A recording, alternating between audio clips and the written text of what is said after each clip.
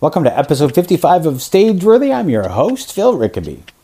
Stageworthy is a podcast about people in Canadian theatre. If you want to be a guest on Stageworthy or just want to drop me a line, you can find Stageworthy on Facebook and Twitter at StageworthyPod, and you can find the website at stageworthypodcast.com. If you like the podcast, I hope you'll subscribe on iTunes or Google Music or whatever podcast app you use, and consider leaving a comment or rating. My guest, Nina Liakino, is an actor, playwright, director, dramaturg, and the artistic director of Factory Theatre.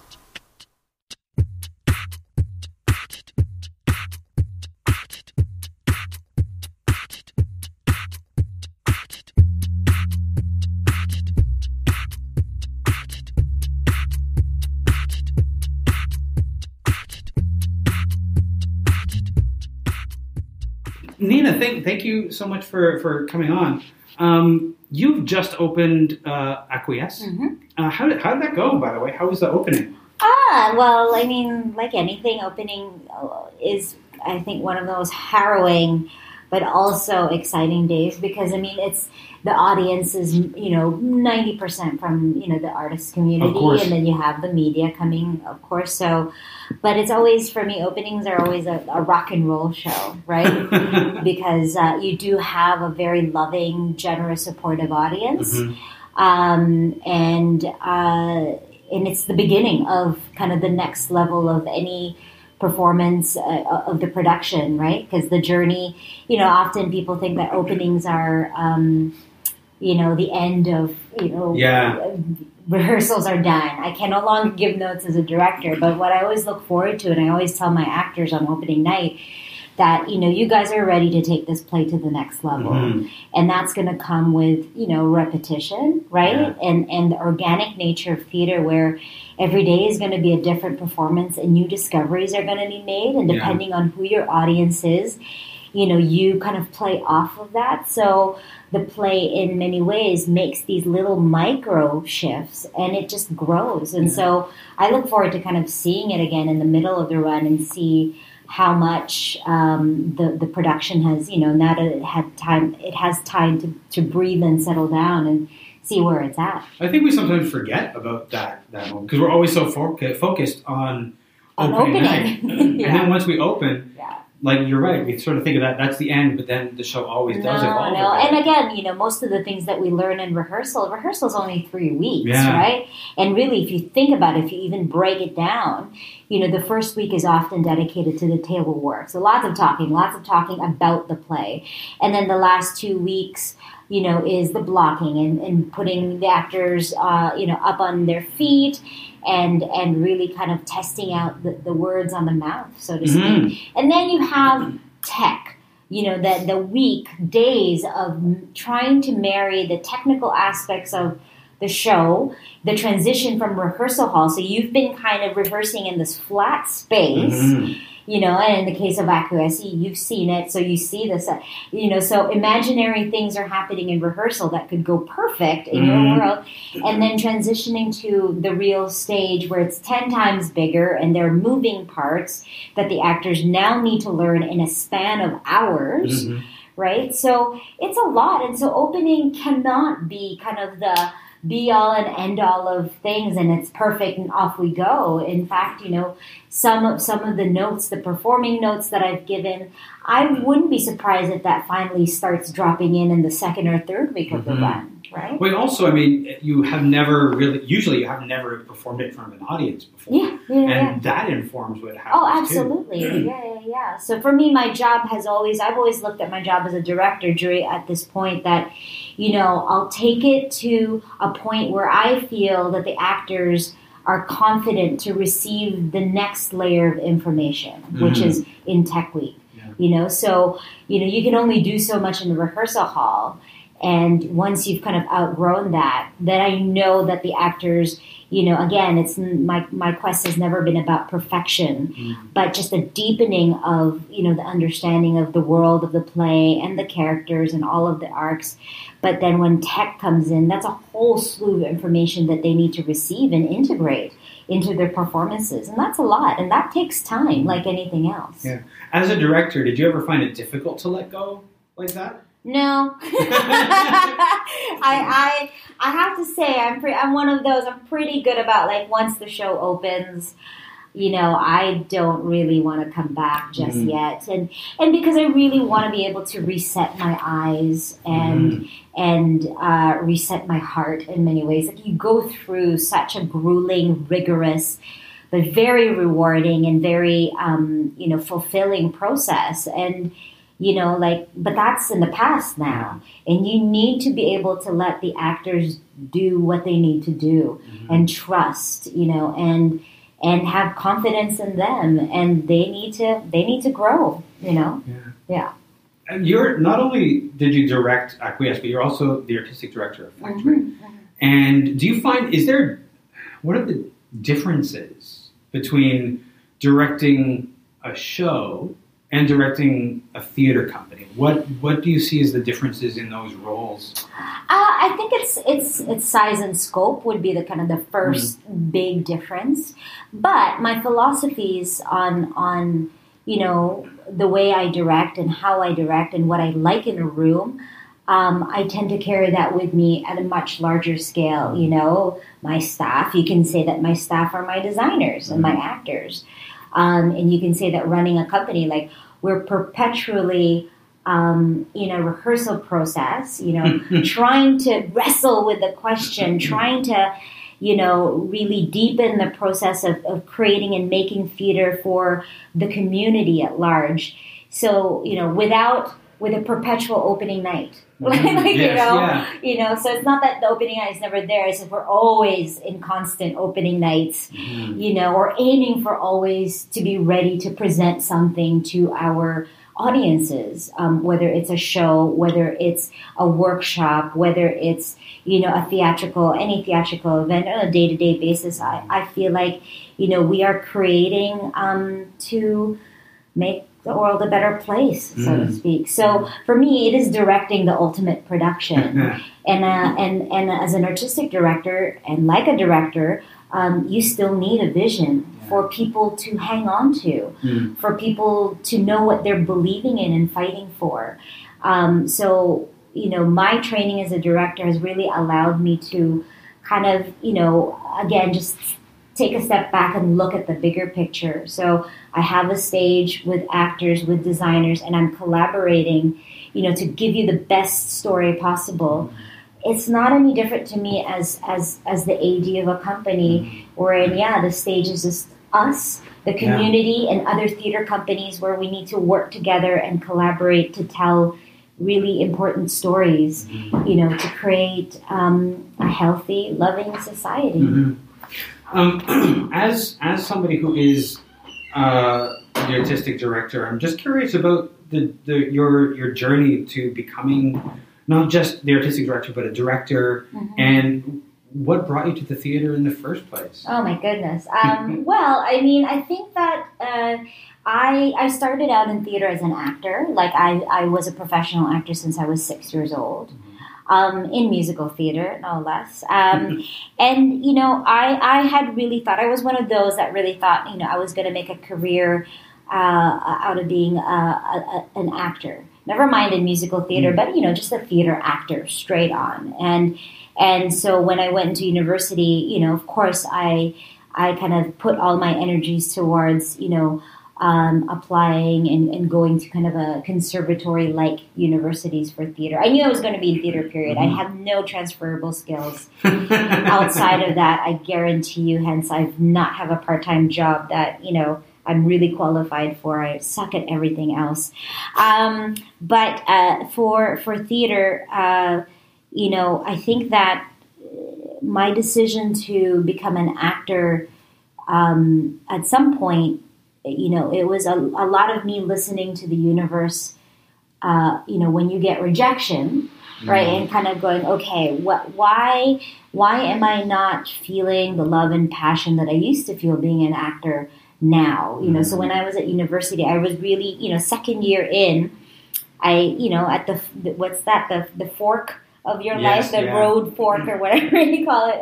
And I started to question that. I kind of got this nagging feeling at the back of my head that you know, there must be something more to this than me being on stage. And so sure enough, direction, I took a class in the fundamentals of directing because it was the only course that was available at the university that I needed to take to complete my degree.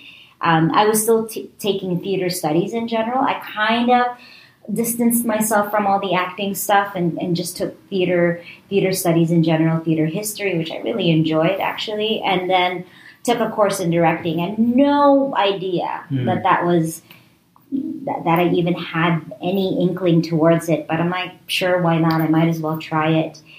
And so it was two professors really in my life, you know, during that time when I went to University of Guelph that really influenced my way of thinking and really shaped who I am today. So Judith Thompson, who's a Canadian treasure playwright, was my professor. And Rick Knowles, who's also now retiring, a professor at Guelph, who's, you know, a theater academic god here in Canada. And so it was his class that I took. And I remember when I presented my final project in Fundamentals of Directing, and he took me aside. I'd been quiet the whole half semester, just listening. And the final project was for us to direct an excerpt from a play of our choosing. And so I did. I went through rehearsal, and that was fine. Like, I felt fine. I felt rather quite comfortable and confident in the position of a director and talking to my actors. And so presented the thing, and then he took me aside afterwards. And so I'm like, oh my God, I'm in trouble. I know it because I haven't spoken at all and haven't participated actively. And now I present this thing that was, he might think I really suck. And so he took me aside and said, you know, Nina, I think you have a gift of telling beautiful stories. And so that was one. So I kind of took that and said thank you and got a really good grade. But again, how to process that? How was that going to affect the way I was seeing the world? And then the next thing I know, Judith Thompson calls me to her office and says, gives me a play and says, this is Mother Tongue, written by Betty Kwan, who was at that point, you know, one of the few Asian Canadian playwrights in the country. And, you know, she just had her play published and said, I would like you to direct this. And I said, but I'm not a director, Judith. I mean, what am I going to do with this? And by the way, I'm the only Asian in the drama program. What do you want me to do with this? It goes, find a way. And then, you know, I think you can, you know, apply a project, you know, and I will be your supervisor, but I think you should direct this play and present it to the university. And then so I said, okay, I'll think about it. And then she goes, you know, Nina, you know, you're a fantastic actor. Like, you've never lost that. I think that you're a brilliant actor. And if you want to keep going with that, fine, that's great. But you will be one of the thousands of artists that will be trying to kind of knock, you know, that wall down. But if you choose to be a director, which I think is your true calling, then you can be the door in that wall for other artists. And that really was the thing that solidified everything for me. Like, I wanted to be the door. And so in terms of, you know, being a director is kind of the first step of leadership, right? Of accepting one's leadership, because that's you being the captain of the ship and not being afraid to do that. And sure enough, I did notice, you know, while in the process of directing, that this was something that I was quite comfortable in, that I didn't, my baggage of insecurity as a human being didn't play in the room, you know. And yes, it's, you know, the process is always stressful and anxious filled, and as it should be. You're an artist. We're dramatic, you know. You know, we create our own drama, you know. But at the same time, there's a stillness and a calmness about the dangers that I wasn't afraid to face. So I thought, okay, so if this role brings the best out of me, then maybe this is what I'm meant to be. So I think for me, it's just accepting, you know, again, like knowing that I can never be the actor that I could be as a director, then I was okay with that. Like, truly, you know, the doors opening another window, like that is true in my case. And so I found my calling there. Did you ever, when you were sort of like trying to make that decision as to whether to be an actor or director, did you struggle with it? Did you fight directing? Well, that's the thing. I think for me, of course, I was disappointed admitting that, maybe I'm not as good as an actor as I think that I am. Mm-hmm. Like, do you know what I mean? Of course, and you feel like you failed yourself. Mm-hmm. I've trained, I've been an actor since I was 6, and I don't think that I'm a horrible actor. It's just I think that, again, where am I my best self that I can help make the world a better place? Mm-hmm. And I think being the director is that answer. It's not that, sure, I can, and I still take roles every now and again, but it's not my priority. I don't wake up eating, breathing, being an actor as I do being an artistic leader, being a director. So, I did struggle with the idea of failure and rejection, in terms of, am I turning my back on being an actor? But I think that it was different. Like when I get rejected as a director, there's no doubt in my mind that that's just a rejection. Mm-hmm. I will keep moving forward. And I have been in the past, for sure. But it was very different. When I got my first taste of rejection as an actor, I knew something was different. I knew that it wasn't just a mere rejection. Yeah. There was a voice inside my head that was like, you know what, this is something else. This is something bigger. Than a mere feeling really depressed and self-loathing about my ability. And I don't feel the same way about directing, and that there's an assuredness in myself that I'm meant to do this. And I think that applies, and that's the advice I always give to emerging artists, to fresh grads who feel like, oh my God, am I letting myself down if I turn my back on this and accept? And I go, no. Your job is to determine what your destiny is, and you have some control over that, but also to redefine what success and failure is for you. And that sometimes can mean like getting your first gig at the Stratford Festival, or being an actor in a 100-seat capacity house at the Storefront Theatre. And those can still have the same weight. It doesn't make you any less of an artist. And it's hard enough to be a theater artist here because it is about failures and rejections, but it's about kind of redefining what success and your triumphs are as an artist. I think that in some ways, those of us who go into theater, we don't know what we're getting into because when we're kids, if we're one of those people who decided we were going to get into theater as a kid, our role models, people we look to, are the people who are either super famous, like they're famous in some way. Well, it's Hollywood. Yeah. Right? Or Broadway stage. Those are people that but even Broadway is still equated to like Hollywood. And that really is our notion of like, and even now I encounter artists who are like, when I get stable enough and I'm like, dude, what planet are you on? Like, being a Canadian theater artist, there is no such thing as stability. Yeah. For me, I often, I always encourage, people to, if this is truly your calling, you must embrace the impermanence of it all, because that is our calling. Even in history, theater has always been, like we live in poverty and the spirit of poverty, regardless of what your economic status is. I think that suffering and pain, along with the things that contrast that, light and dark, that is our fuel to creating great work. Right, so I don't. This idea of stability and fame, and that is really the Hollywood dream. Yeah, it's more of a Hollywood thing than a reality. But it is what we somehow are expecting, and also I think the people around us. Because sometimes I'll meet people and they'll find out that I'm an actor or I'm a writer. Just, have you done anything that I've seen? And usually my answer is no. Well, also it's like when I say I'm a director, it's like, what films have you done? Again, that's the association right away. Or if not, it's like, like Lion King or Miss Saigon. And I'm like, no. And of course, Factories in the straddles. It's a venue company. Sometimes we do the odd musical. sometimes, like, we're not, we're right smack in the middle of all of those art forms. Somewhere in between indie and Mervish, which is really... Like that's where I think Factory, Pass Mariah, and Tarragon sort of sit in that spot. Well, I always say like Factory has a shell of like a mainstream organization, right? Because we have our two venues, even though it's like in a much needed tender loving care Victorian mansion. It has kind of a shell of a mainstream venue theater company, but the guts of it is still indie theater. Yeah. And so are our budgets. Well, I mean, so yeah. It's the kind of theater that I think,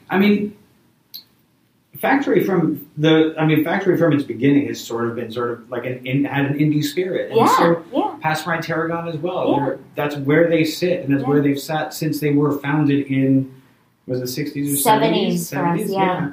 Which is when there was this theater boom in Canada that founded these companies. And Factory in particular really is like one of the first theater companies during that time to have that mandate that we will only exclusively produce Canadian work. And Canadian work defined as created, written, whatever by Canadian artists, right? Like the content doesn't need to be Canadian content, but as long as it was born out of a Canadian artist, that is Canadian work. Yeah. I mean, and that was back then a very courageous thing to do, right? Yeah. So, yeah. Especially because, at that point, who were did anybody know who the Canadian playwrights were? That's exactly, that's why Factory was born, right? What does it mean for you to be the artistic director of Factory? Does it mean, well, more power, more responsibility? Spider-Man? Yeah. It is. And that is, it's the thing, like I feel like, with my history and my track record in terms of my, theater career here in Toronto, never mind Canada, I see myself, even when I was the AD of an indie company that I founded, Fujian, Asian Canadian Theater Company, as I've always seen my role as a public servant. And so, if anything, being here at Factory, that's not changed, except that I feel like I have maybe a slightly bigger back that I can carry bigger communities on. And so that's the thing for me, the journey to bring voices from all shapes, walks of life, and to bring the Canadians' experience on our stages, right? So Factory has just allowed me a bigger platform, a louder megaphone, maybe slightly bigger funding. I only say slightly bigger because, again, I think that's a myth that people have in our community of, I have two venues and blah, blah, blah. But sometimes it is truly a myth. But I think that my responsibility has just gotten bigger. And so just a lot more work to do, but good work nonetheless. Can you tell me about this season? What's different about this season at Factory? I think that, in contrast to last season, right, which was our Naked season, which really revolved around, our Canadian classics and trying to reimagine and, restage Canadian classics that would make it relevant to our audiences today and of tomorrow. This one is a contrast in that, they're pretty much kind of premieres, right? World premieres in some cases, like Acquiesce, and I think for me, a season, putting together a season has always been, one of the core things of my job. And it's a chance for me to ask our audiences, what are we going through as Canadians today? And here's a slice of answers, different kinds of answers, and maybe even more questions. So I think, this season, it's a little bit, I think people have called it groundbreaking or special or, because it's 2016. It just so happens that the lens that I am looking through, with these set of questions and answers are through kind of the immigrant lens. So all the writers or the creators of the season are of color. Mm-hmm. And as always, striving for inclusiveness and diversity, we have key players, the key artistic players as well are of color or women, mm-hmm. right? So, 50-50. So I think I would say that's a maybe different. It shouldn't be, but I think that's what makes the season, why the season is being highlighted. But I think for me, when I and these are artists, the work behind the artists are artists that I've loved and admired from afar, from up close. Like with David, I have a special relationship with him. But, what they all had in common were them kind of redefining what home was to them and that what being Canadian meant to them, right? So yeah, that's what they, and it's nice when you come across, when I was putting together the season, it's like, oh, thank God, they kind of all work in that sense, and that's what all of them had in common. So, yeah. I think it's important to highlight those things. I think that I think a lot of times when we see the stage, there's a lot of white dudes on it, behind the scenes mostly, but also on the stage. Yeah. And that's getting a little tiring. And it's not really representative of what the Canadian experience is anymore. Yeah. And also, too, the excuse, for me, it was just as important being who I am. Like, I am, the only, so far, I think, woman artistic director of color of a venue company in the entire country right now. Yeah. Okay? Because it's 2016. Yeah. So I think it's naturally, and again, this is just for people who know my work very well, like I gravitate towards work that, is not necessarily safe. I gravitate towards work that tries to shake up the status quo, that comforts the disturbed and disturb, the people that are comfortable. So it's fascinating, and I think that it's important. It is important. It is important, especially. As we're recording this, it's the day after the U.S. election, and where I work, there's a lot of rawness today about what happened in the States, and I'm sure that there was some here, which sort of makes what's happening with the season here even more important. Just as Canadians to stand up and celebrate our diversity. Yeah, I realized that, and I think I woke up this morning kind of going, oh boy, we have so much more work to do. Like my work has now quadrupled, if anything. And it's easy to kind of lose sight and it's okay right now. I think I'm going to give us a deadline to kind of wallow in the darkness for a bit. I think we need that. But it's funny because just today, my marketing manager, put out a tweet and says, hey, for people who want to get distracted, what's going on? Come see Acquiesce, come see Enchanted Loom downstairs. And I couldn't help myself. I tweeted back to my own company and said, don't escape.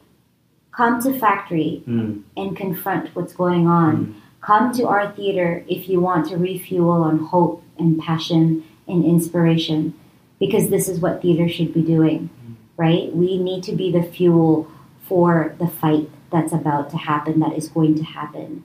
And we need to be the beacon of light in these very, very dark times. I truly do believe that. So as much as I can go, oh my God, there's just, so much to do. And being a woman of color,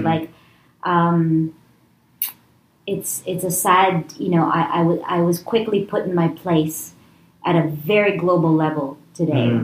And I think that's what I woke up to, kind of going, wow, I know where I stand, and then I thought about, thank God there's theater, because I think that is a place where random people can commune on one night, sit together and watch an experience unfold on stage and give them something to think about, you know, and not just have something that they could relate to with their own experiences, but actually learn something about humanity, other people's humanities. And that's the thing that I really want to urge our communities, is that it's, you know, once you gain knowledge and understanding of the other, you gain a deeper and more profound understanding of yourself too. It doesn't necessarily always have to be something that you relate to or that you necessarily have to understand right away. You know, sometimes the search and the discovery is the point, right? So, and I think those are the kinds of works that I strive for to put on our stages. It's interesting because you were talking about, you know, the sort of the stages that you went through this morning, waking up to the news, and then, you know, sort of the determination to, this is what we're going to do. I saw that so much today on Twitter and Facebook, just in terms of that sort of the starting point of of almost despair to the determination later on of, well, now it's time to make some fucking art. Yeah, we have to. You know? Yeah. It's just, you know, it's just sometimes, it's, you know, I'm still feeling it, the weight, right? Yeah, of course. You know, and that's why I say, like, you know, for people who want to cry, who want to just whine and complain, go for it. You know, but we need to have a deadline. And, you know, 2-3 days from now, let's pick up ourselves and let's go. I think we do have to talk about it. And theater is a good space, is like the perfect place to talk about these things. Yeah. It's so, one of the things that one of the most exciting things, I don't remember the name of the play, it was one of the Off Mervis shows a couple of years ago, and it dealt with race issues. And it was one of the first times I saw a show end, and people just not leaving, but still talking. And that was so exciting to see people like engaged in conversation over what they've seen on the play. And I think that that's something that theater does in a way that film doesn't. Absolutely. And because theater, too, is like, there's an immediacy about it, right? Like, you know, film captures, you know, time in a way that theater can't. Because, again, time in theater is fleeting. You can never get back. And even if you come back tomorrow, it'll be different.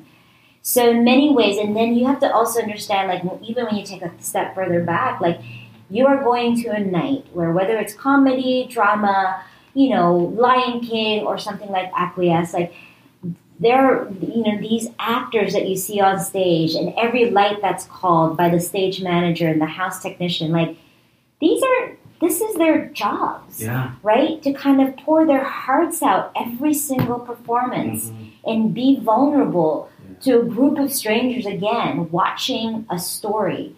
And they need to give that of themselves every night. And I think there's no other art form, you know, does that. You know, and that, you know, visual artists, you know, do it in a different way, but you can hide behind the canvas. You know, novelists, you know, you can, you know, it's through your words. But for theater, this orchestration of, you know, like, that's our hearts on stage right then and there. You know, and some are more intangible, like even direction, because it's like, you know, what can you see of me there? But I'm everywhere. Of course, you know? And you know, some are more tangible than, but that's our living, breathing thing on stage, and we're allowing complete strangers to watch it, to listen, maybe sometimes even to judge it, you know, to criticize it, but it's us nonetheless, right? Yeah. One of the things that I think it can be difficult in theater is bringing in audiences. I remember it was a couple of years ago that Derek Chua and a number of other people organized a conversation, and it ended up being at Passe Muraille about where the audience is, how do we get them back, and not a whole lot came out of that as far as resolution. I'm wondering how does Factory look at, or how do you look at bringing in audiences into the theater? Man, one production at a time. You know what? It's so unpredictable. And I can't, you know, if you asked me at the beginning of, like, last season, would we, you know, I wouldn't have predicted any of the success that we had last season. Do you know what I mean? It's just so, like there's just no formula. Just when you think you're on the brink of like actually, and then it completely changes again.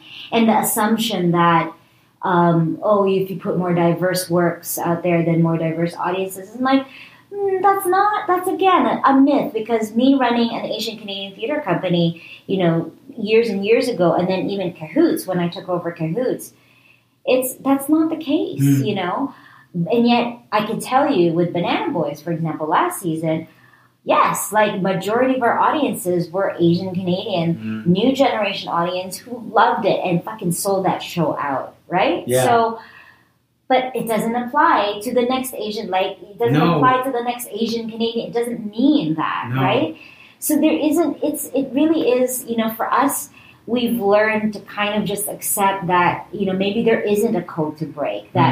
So for me, it's just what I'm actually looking at more, me as Nina Lee Aquino, is like how to make theater part of our cultural fabric more. Because in Europe, for example, in Germany, that's it. Like everybody after work, people go see theater. Yeah. That's not a chore for them. That's not like asking, because artists asking for a favor, come see my show, please. Yeah. It's just what they do. Yeah. And then they go for a pint afterwards and talk about what they've seen. So, theater is really integrated into their daily lives. And so is their education system. Like there's no separation. But I think because Canada's theater history is still quite young, relatively, it's just not, hockey is more a thing, right? Like sports events is more a thing. And now with Netflix coming in, it's even more harder. It's absolutely the competition to kind of just stay inside your condo and binge watch. Well, that's the question is right? how do you do something that convinces somebody to get up off their couch and come out to see a thing? That's the unanswered question. Because I myself do that, right?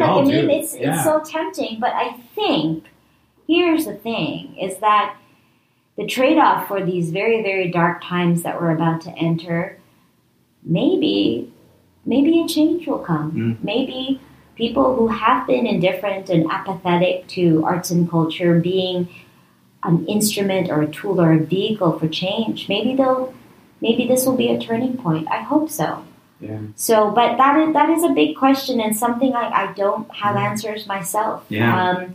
We live right beside this new brand spanking new condo. Who knows if we're able to tap into them? I can flyer. We can flyer each, put it in every door, talk to the property manager. But if they don't want to come see theater, it's not just about factory. They just won't come. And also, again, theater here is more of a bigger event than we make it out to, right? Like you go opera, you go ballet, you dress up. Yeah. Whereas with factory, we encourage the opposite. We come in who as you are, jeans, have a beer. We don't have state of the art comfy seats and plush, heated bathrooms and whatnot. But guaranteed you're gonna have an experience, whether you like the play or not. Like my goal is to have people just see theater, whether they like the shows or not, as like in cinema. Yeah. Because we've seen a lot of crappy films. We've seen a lot of crappy films, but we still go to see film. Yeah, and it's funny because I have encountered people who are like, "Oh, I saw a play once and I didn't like it." Exactly, and that's that? What is that? Right, and that's it. Yeah. Because again, I think that for first-time goers, it's like seeing that immediacy.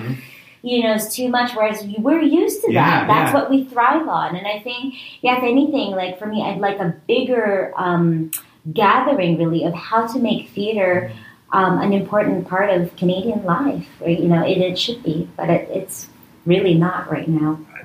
I've just sort of nursing a theory. I think that some of it might have to do with the fact that we, as Canadians, aren't really good at talking about ourselves. No, and we're really terrible about talking about our accomplishments and. That's why we don't have a star system. Well, exactly, because we're too polite to say I did this or look at so and so they did this. Yeah. But I think when we learn how to do that maybe we'll get noticed a little bit. Yeah, no, it's true. And again, you have, because we are, an cultural kind of country, right? Like how to reach, the next generation. Like, I don't think I'm going to see it in my generation, to be honest.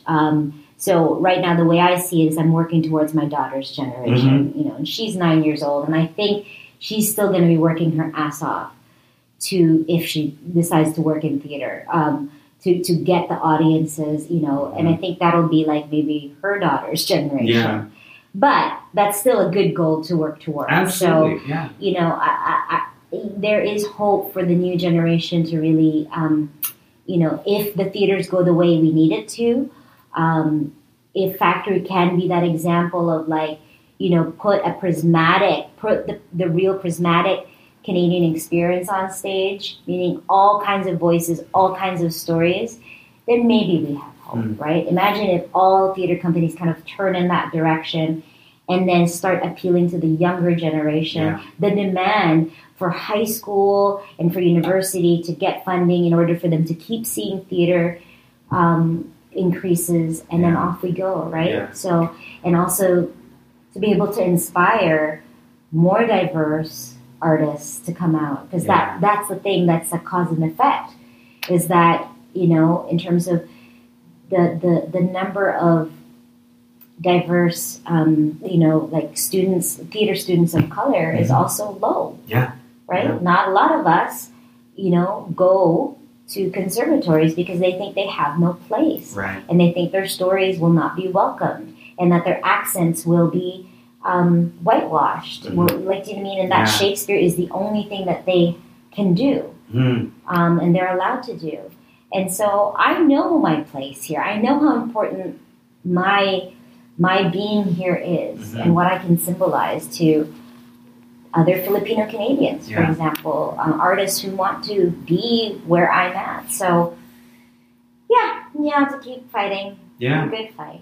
Yeah. I mean, you've been talking about how the work that you do is not safe. You're not drawn to safe theater, and I think that's something that will draw people in, because I think that if we're seeing safe theater, we're bored.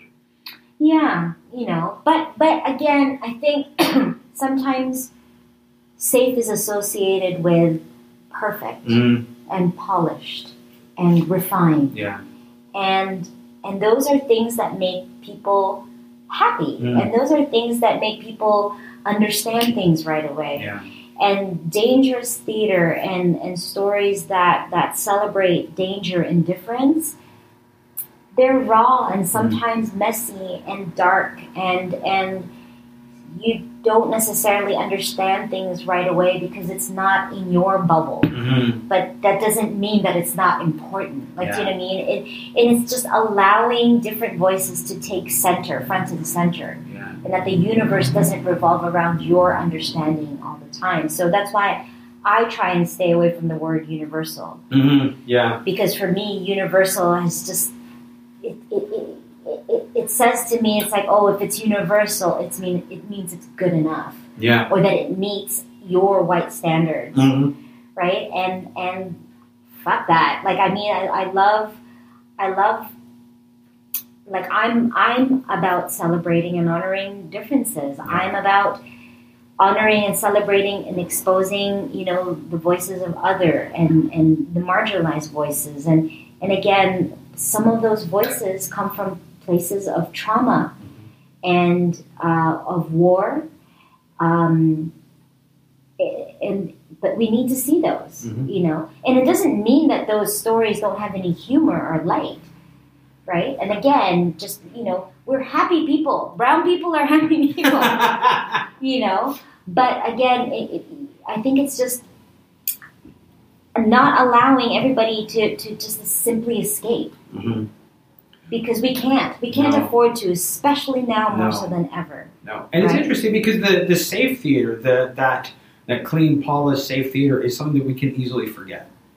And that stuff that's not polished, that stuff that disturbs, that stuff that is difficult, that stays with you, which is more important. Yeah, I think so. But again, right now, our definitions of excellence and standards of what a polished, perfect Canadian play is still very rooted in Eurocentric ideals, very rooted in realism and naturalism and the Aristotelian like introduction, rising action, conflict resolution, that linear one, that's nicely kind of packaged with a red bow in the end. And there's so many ways of telling different stories, and not every story has to have a climax. And why do you think some of our national treasures like Carol Churchill or, didn't believe in that bullshit? But right now, I still think we have a long way to go of not only diversifying the people on our stages and the leaders, to let the people on our stages, but diversifying our notions of what a Canadian play is. Yeah.